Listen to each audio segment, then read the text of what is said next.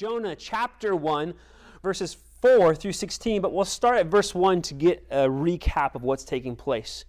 In verse 1 it says, "Now the word of the Lord came to Jonah, the son of Amittai, saying, Arise, go to Nineveh, that great city, and cry out against it, for their wickedness has come up before me." But Jonah rose to flee to Tarsus from the presence of the Lord. He went down to Joppa and found a ship going to Tarsus. So he paid the fare and went down into it to go with them to Tarsus from the presence of the Lord. Verse 4. But the Lord sent a great wind on the sea, and there was a mighty tempest on the sea, so that the ship was about to be broken up. Then the mariners, which is the sailors, were afraid, and every man cried out to his God, and threw the cargo that was in the ship into the sea to lighten the load. But Jonah had gone down into the lower parts of the ship, had lied down, and was fast asleep. So the captain came to him and said to him, "What do you mean, sleeper? Arise, call on your God. Perhaps your God will consider us, so that we may not perish." That means die. And they said to one another, "Come, let us cast lots, that we may know for whose cause this trouble has come upon us." So they cast lots, and the lot fell on Jonah.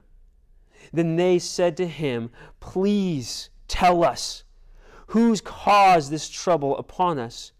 What is your occupation? Where do you come from? What is your country? And what people are you?" So he said to them, "I am a Hebrew, and I fear the Lord, the God of heaven, who made the sea and the dry land." In verse 10, then the men were exceedingly afraid, and they said to him, "Why have you done this?" For the men knew that he had fled from the presence of the Lord because he had told them. And when they said to him, "What shall we do to you that the sea may be calm for us?" For the sea was growing more tempestuous, or however you pronounce that word. That's a hard word for me. Verse 12. And he said to them, "Pick me up and throw me into the sea, and the sea will become calm for you, for I know that this great tempest is because of me." Nevertheless, the men rowed hard to return to land, but they could not, for the sea continued to grow more tempestuous against them. Therefore, they cried out to the Lord and said, "We pray, O Lord, please do not let us perish for this man's life. Do not charge us with innocent blood, for you, O Lord, have done as it is pleases you." So they picked up Jonah, threw him into the sea, and the sea ceased from raging. Then the men feared the Lord exceedingly and offered a sacrifice to the Lord and took vows. Remember, Jonah had just received a message from the Lord. He was a prophet. And when God gave a prophet a message, they were to be obedient and follow through. That message was to go to Nineveh, which was in the east on a map, and preach to them against their wickedness. But Jonah didn't want to, because he knew in doing so that this wicked city of Nineveh, which was the main headquarters for the Assyrian Empire, would get saved, and he didn't want them to get saved. He hated them that much, so he ran and flew from God's presence. Jonah responded to the Lord's message by being disobedient. Now, how does the Lord respond to Jonah's disobedience? What does he do? We know sometimes when we are disobedient to our parents, there's consequences that follow, right? What does our Heavenly Father do to Jonah? Well, look at verse 4. But the Lord sent a great wind on the sea, and there was a mighty tempest, a storm on the sea, so that the ship was about to be broken up. The Lord responds to Jonah's disobedience by sending a storm. Now, many Christians refer to storms in their life as going through something hard or difficult. And it's important to understand that not all storms come because of disobedience. Some storms come because we are obedient. Other storms come because God has a heart to save other people that aren't on our radar. And so the only way to get us to those people is through a storm. And you can see these two things illustrated in Mark chapter 4, verses 35 through 41, and Acts 27, 28 through 28. But it's important to think and consider. I'm not sure if you've ever done this, but you've maybe seen somebody going through a hard time, experiencing a tragedy or some financial issues, and you're on the outside, and you're watching them, and you think and you wonder, why are they going through this? Is God punishing them? Are they doing good with the Lord? The point is, you can't look at someone in a storm and assume you know why they're in the storm and what they are going through. We don't. Only God does. But God reveals why the storm came to Jonah here because of his disobedience. Now, that word sent in verse 4, that word sent literally means to hurl. God took a storm, chucked it at Jonah, and hit his target.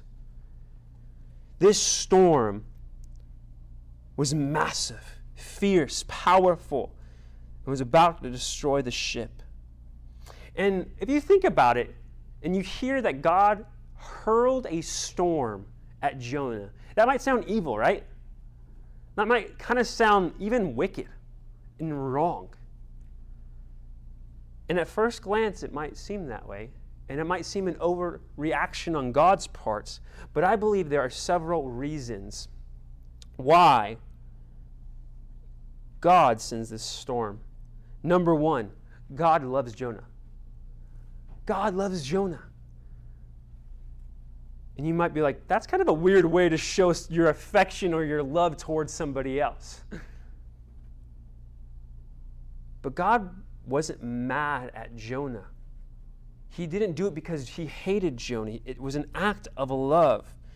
Just because Jonah is disobedient, it doesn't mean that changes God's love for him and their relationship.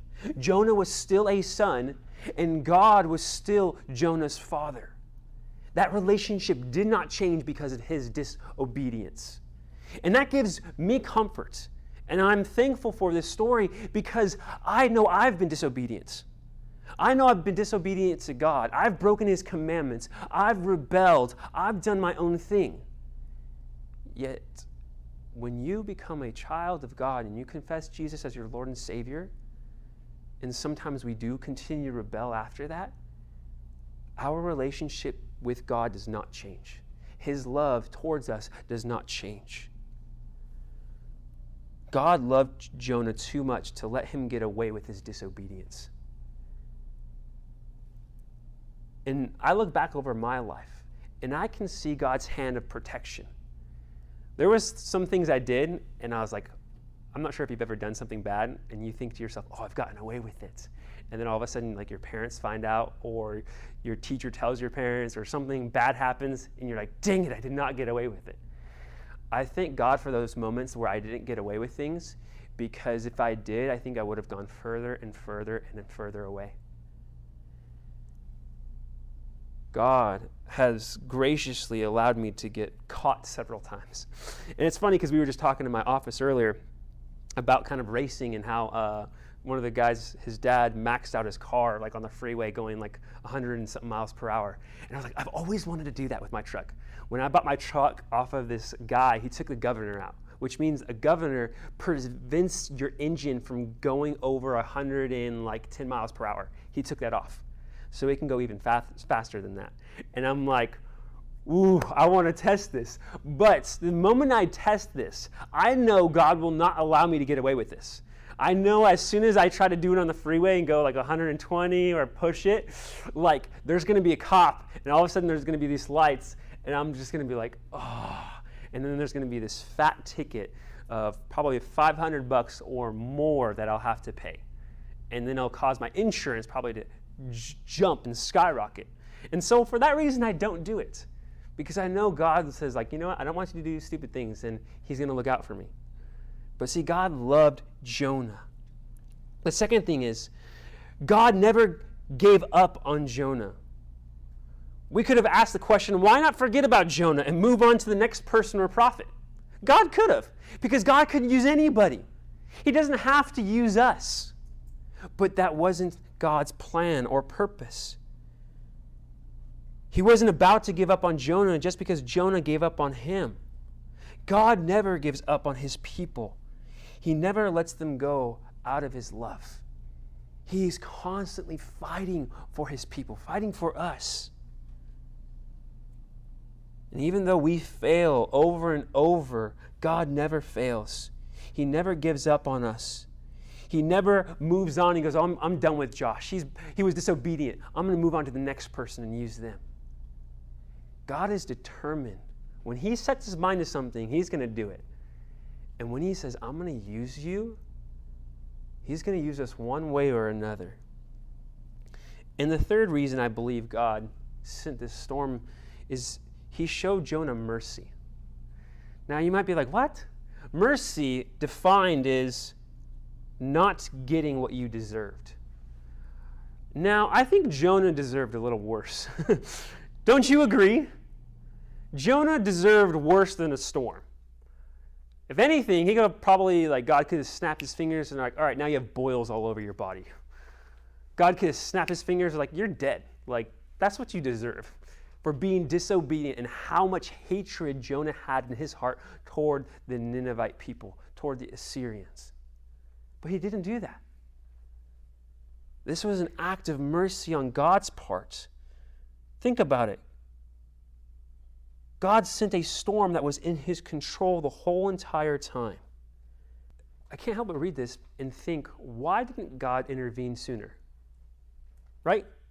In verse 3, it says Jonah ran.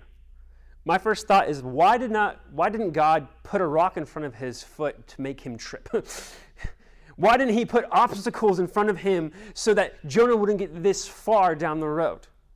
Why didn't he all of a sudden get to where the ships are docking and all of a sudden he pulled out his pockets and realized they were empty?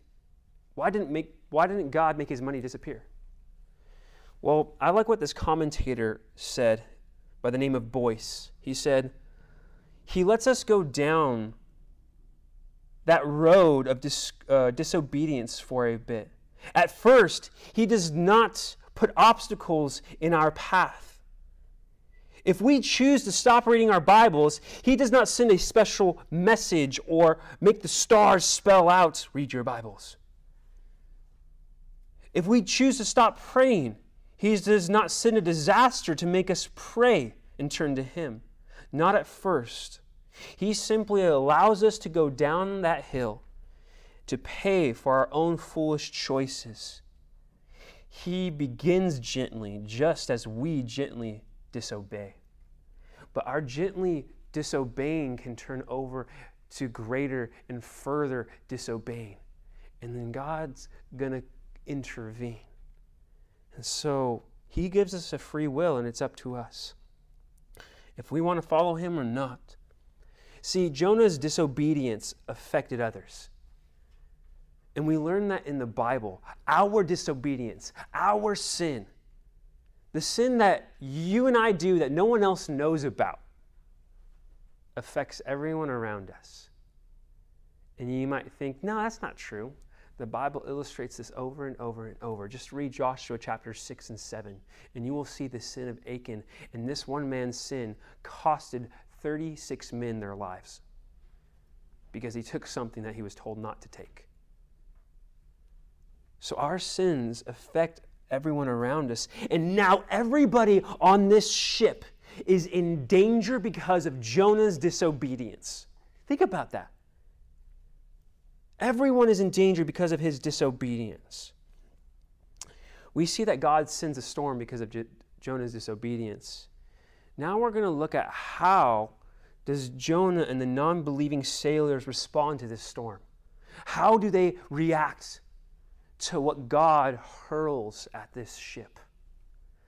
Well, there's a contrast throughout these verses. A contrast between the sailors that are non-believing sailors and Jonah, who is a prophet of God. And God highlights on the pages of these scriptures here the sailors' reactions, emotions, and character, and contrasts that against Jonah. Look at verse 5. Then the sailors were afraid, and every man cried out to his God, threw the cargo that was in the ship into the sea to lighten the load. But Jonah had gone down into the lower parts of the ship and had lied down and was fast asleep. The words afraid and fear are two key words in this passage mentioned 4 times. In verses 5, 9, 10, and 16 and these are important to understand what the scripture is talking about.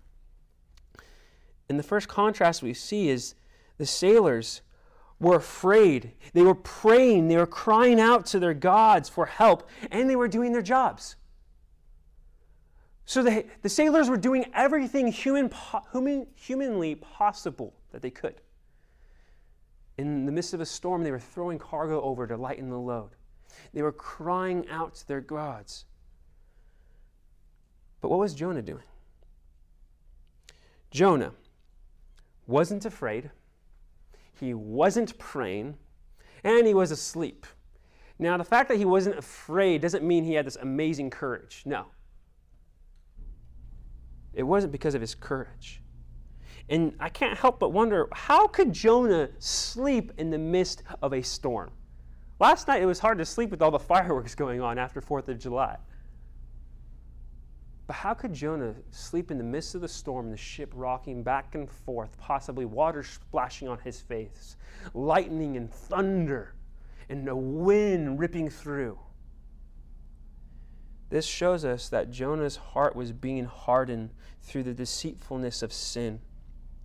And this is the beginning of his hardening heart.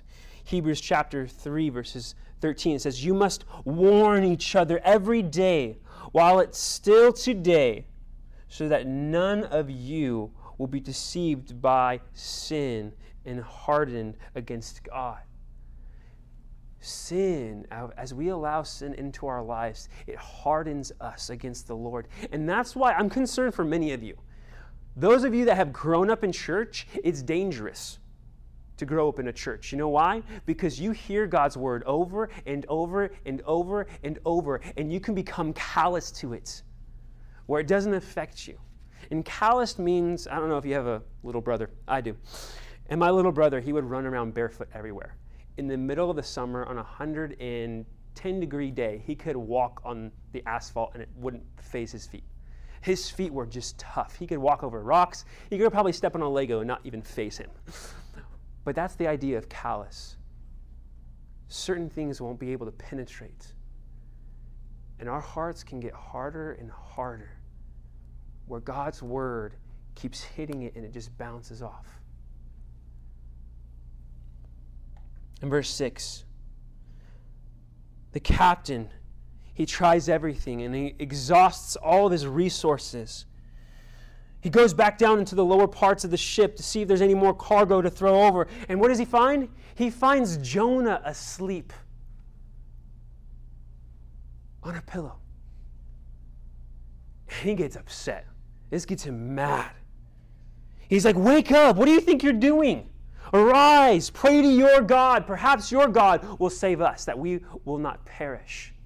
And here's the second contrast, is the captain of the ship is concerned about everyone's life on board. He thinks they're all going to die. Jonah doesn't care. He doesn't give a rip about anybody's life on board. He doesn't give a rip about the Ninevites, and he really doesn't care about anybody on board. Also, the captain has to wake Jonah up and tell him to pray. Don't you think it's kind of funny when a non-believer tells a Christian to pray? Shouldn't it be the other way around? Shouldn't we as Christians encourage non-believers to pray and to seek the Lord? That's Jonah's job. He should have been doing it. But the captain of the ship was doing, in a sense, Jonah's job. In verse 7, it says, they said to one another, as Jonah and the captain were coming up out of the bottom of the ship, the sailors on board got together and they're like, okay, this storm is freaky. This storm is unlike any other storm we've experienced. Like, we're experienced sailors and we are terrified. Why? Why is this storm different? And then all of a sudden they come to a conclusion. This storm is supernatural. It's unlike any other natural storm. There has to be a reason behind this. Possibly a God or a divine being is judging somebody on board. And so what do? They cast lots to figure out whose fault it was, and the lot fell on Jonah. Now, casting lots is kind of like about rolling dice. And they used this to figure out kind of what God was doing. And just as God had control over the storm, God had control over the dice. And as they fell, they landed at the feet of Jonah and pointed to him. Now imagine that. The ship rocking back and forth, the wind ripping through, water hitting your face, waves crashing against. It's constantly rocking. And all these men are gathered together around trying to figure out, and all of a sudden it falls at Jonah's feet. Every eye looks at him. And all of a sudden the questions start flying. The questions start flying at him. Please tell us, why has this awful storm come down on us? Who are you? What is your job? Where do you come from? What is your country? Who are your people? And when we go through storms, all those questions come up. If you go through a difficult time, possibly a loved one passes away, all these questions come to your mind. A family member has cancer, or a family member has COVID. You might be thinking, why God? Why them? Why me? Why this? Why that? Why now? And Jonah responds to the sailors' questions. He says, I'm a Hebrew. By saying this, he's telling them that he's a Jew, an Israelite. And then he says, and I fear the Lord. Jonah says, I respect God. Do you think Jonah really feared and respected the Lord? I want your guys' thoughts. Do you guys really think Jonah feared and respected God? Sorry, Donnie, you were in first service. You can't answer questions. Anybody? No, why not?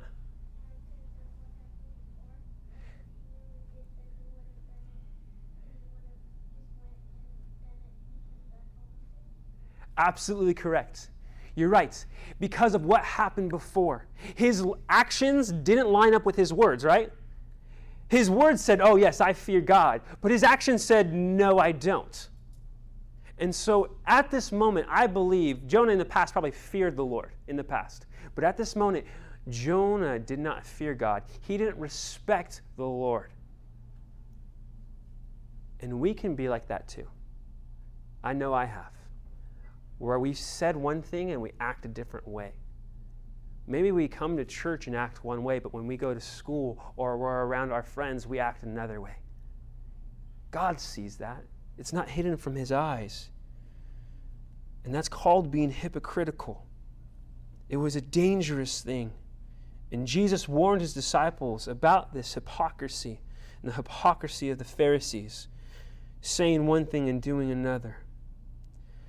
Jonah goes on to say, I fear the Lord and the God of heaven who made the sea and the dry land. Now, this is kind of ironic. Jonah is saying, yeah, I believe in God who made the sea that I'm running away from on the sea. Does that make sense?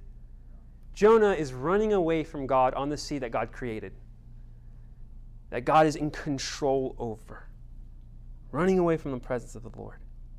In Nehemiah chapter 9, verse 6, it says, "You alone are the Lord. You have made the heavens and the heavens of heavens, with all their hosts, the earth and everything on it, the sea and all that is in them. You have preserved them all. The hosts of heaven worship you." But look at verse 10. As soon as Jonah answered their question, these experienced sailors were exceedingly afraid. They were even more terrified now than they were before. Why? Why were these men more afraid here than they were before the storm or during the beginning of the storm? What caused them to be more fearful here? Well, think about it.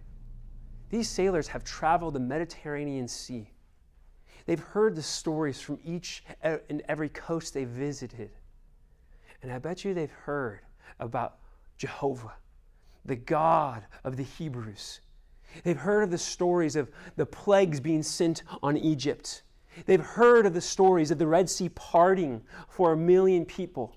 They've heard the stories of Joshua coming in and conquering all their enemies, the walls of Jericho falling. They've heard all these stories. And all of a sudden, it scares them to the core because they realize this storm came from God. The sailors follow up with 2 questions. Why have you done this? And notice, Jonah doesn't tell them the answer to this question. They say, "Why have you done this?" And it says because he fled from the presence of the Lord and told them that. But he didn't tell them the reasons why. And the reasons why is because he hated the Ninevites and didn't want to see them saved. Then it goes on to say in verse 11, "What shall we do to you so that the sea may be calm for us? Because the sea is growing more and more dangerous and aggressive." And so Jonah answers the second question. "Pick me up and throw me into the sea. Then the sea will be calm for you." Wait, what? Did Jonah really just say that? This is Jonah's idea, okay? This is not the sailor's idea to throw him over. This is Jonah's idea. He could have said, "You know what? I'm running from God. God wants me to go preach to the Ninevites. And you know what? I'll go now. Let's turn the ship around and let's head back." If Jonah did that, I bet you it would be a totally different outcome. If Jonah actually genuinely was going to follow the Lord and they turned the ship around, all of a sudden the storm would have stopped, and God probably might have sent a wind to push them faster to shore. But Jonah doesn't say that. He doesn't say, "Let's all get on our hands and knees and pray to God."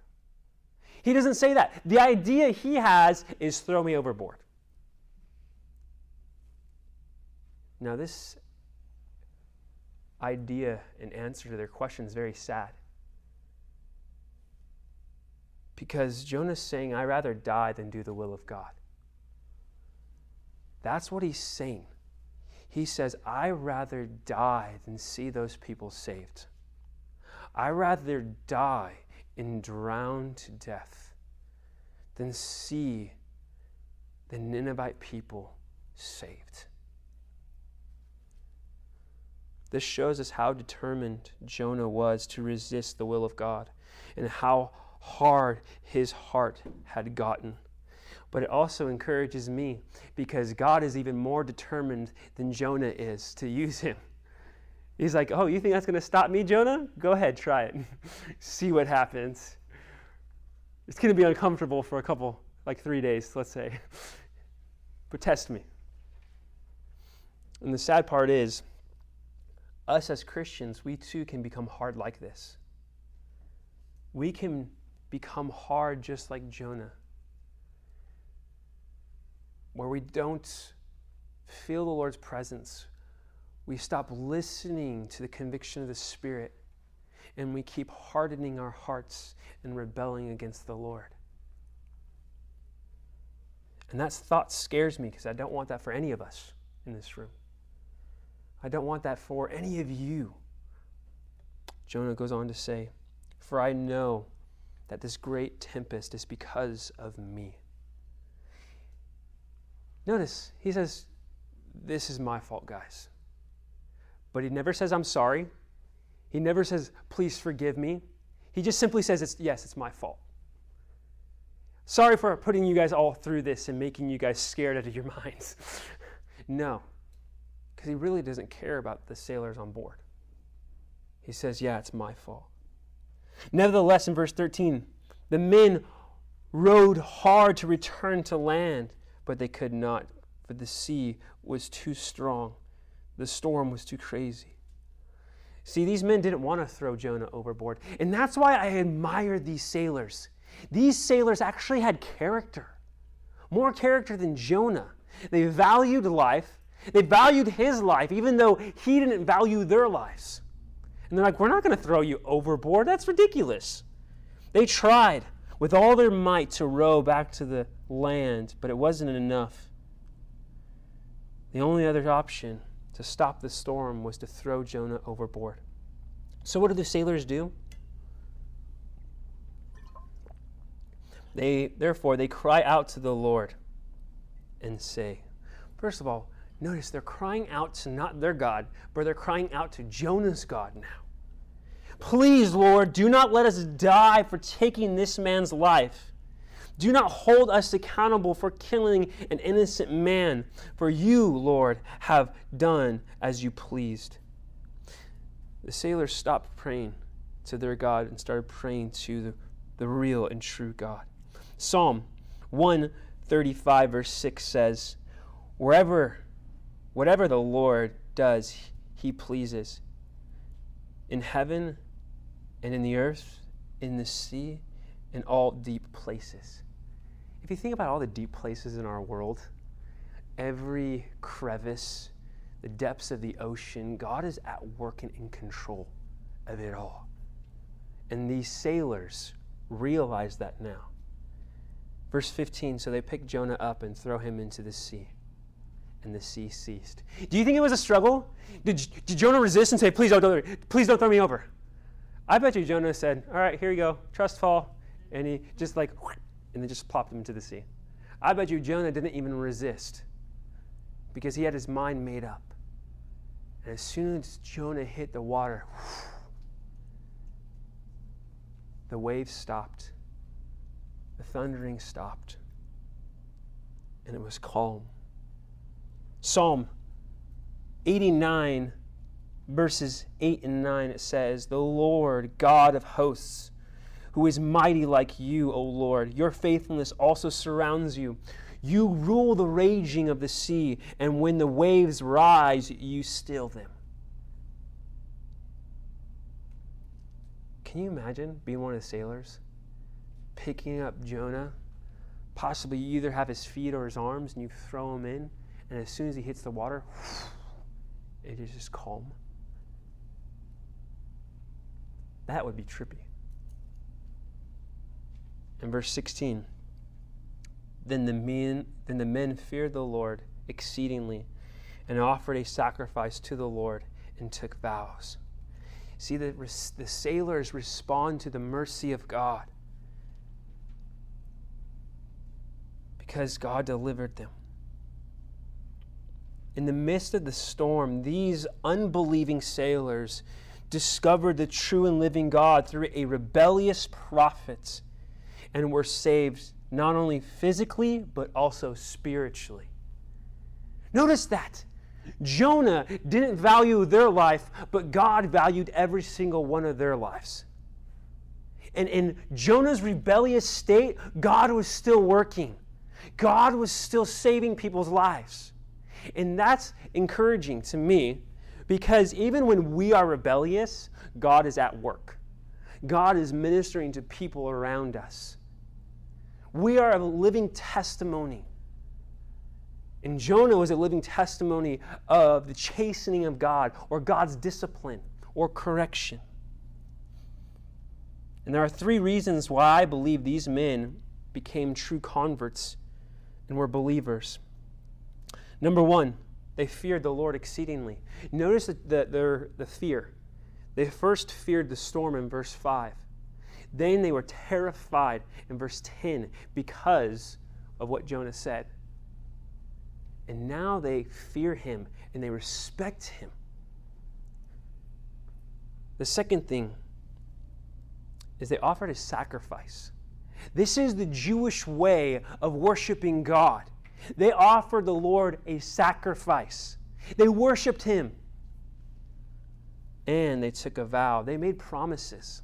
Now, it wasn't like the promises like we make.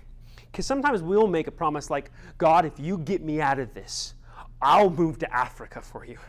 I'll be a missionary somewhere. Lord, if you do this for me, I'll do that for you. It's like we're bargaining with God. But this is not that. This was a true commitment to the Lord. And notice their transformation just in these verses.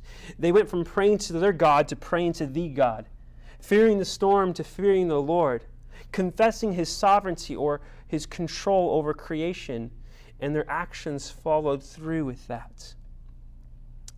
This reveals that our God is a merciful and gracious God. When the Lord corrects us, how do we respond? When the Lord starts to correct us in our lives, how do we respond? Do we resist? Do we harden our hearts like Jonah did and rebel? Or do we respond like the sailors who were more humble, more willing? See, God loves us. And even though we say that over and over and over and over, it doesn't sink into our minds and into our hearts that God, the author of salvation, the creator of the universe, actually has a deep affection for you and I. And something to illustrate this is Hebrews chapter 12, verses 5 through 11 in the NLT translation. If you have time later, please, I want you to read this on your own, okay? Because to me, this tells me that God loves us and loves Jonah.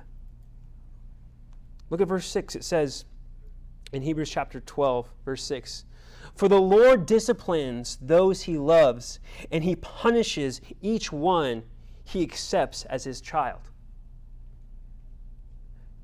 The reason why God sent the storm is because he loved Jonah, and he's disciplining him because it's his child. In verses 10 through 11, it goes on to say, "For our earthly fathers disciplined us for a few years, doing the best they know. But God's discipline is always good for us, so that we might share in his holiness." Think about that. God is disciplining us so that we can share in his holiness, what makes him special and set apart and unique. No discipline is enjoyable while it is happening. Now, we hate being disciplined, right? When our parents discipline us, take away something. We were just talking and reminiscing last night about the things we've done over the years. I have 3 other siblings. I have an older brother, an older sister, and then a younger brother. And for me, I can't stand the smell of wintergreen Lifesavers. You know what those are? Like the white ones that are circles. They're like super potent, right? They're disgusting. I get nauseous. It makes me want to like throw up. And when I was younger, I had a super sensitive nose. Like I could smell if someone went into my room and touched something. I was like, dude, my cousin was here. And my parents were like, how do you know that? I don't know. I'm weird, okay? But one time, my brother, my sister, and their friend decided to mess with me. And they put one in the air vent of the car. And my mom got mad. And she pulled over and said, "You're walking home." They're like, "You're lying, right?" And she's like, "No, get out of the car." She made them all get out of the car and walk home. And not only that, on the way home, my mom stopped by the local dairy that we had and bought me and my little brother some ice cream. And they saw that happening. And then as they get to the house, my mom apparently locked them out of the house too to teach them a lesson. And it was so funny because they were messing with me, and so they got punished. And I was like, ha ha, that sucks for you guys. But why do I tell you that story? It's because it wasn't enjoyable. My mom was trying to teach them a lesson. And it's painful sometimes when we get disciplined. But afterward, there is a peaceful harvest of righteous living for those who are trained in this way. If we submit to the Lord, God will do a work in our lives and help us to live righteous lives that are fruitful for Him. So how are we going to respond to when the Lord's chasing us down and we're running away? When God's goodness and mercy is pursuing us. I love that. It says in Psalms chapter 23, I think verse 5, that the Lord's mercy or goodness pursues. That word pursue literally means to hunt down and persecute. God's goodness is hunting us down because He desires to save us and show us His grace and mercy. See, our God is still merciful. In the midst of our storms, in the midst of being corrected, He still loves us and He won't give up on us. He desires to show us mercy if we only surrender and submit to His plans and His purposes. So it's up to us. You and I, we have a free will. Do you want to experience that close relationship that the Lord talks about? There's no blessing in being disobedient. Now, Jonah was never outside of the love of God. And nothing can separate us from the love of God, according to Romans chapter 8. But I'm sure he wasn't experiencing the best side of God. How are we going to respond to the Lord?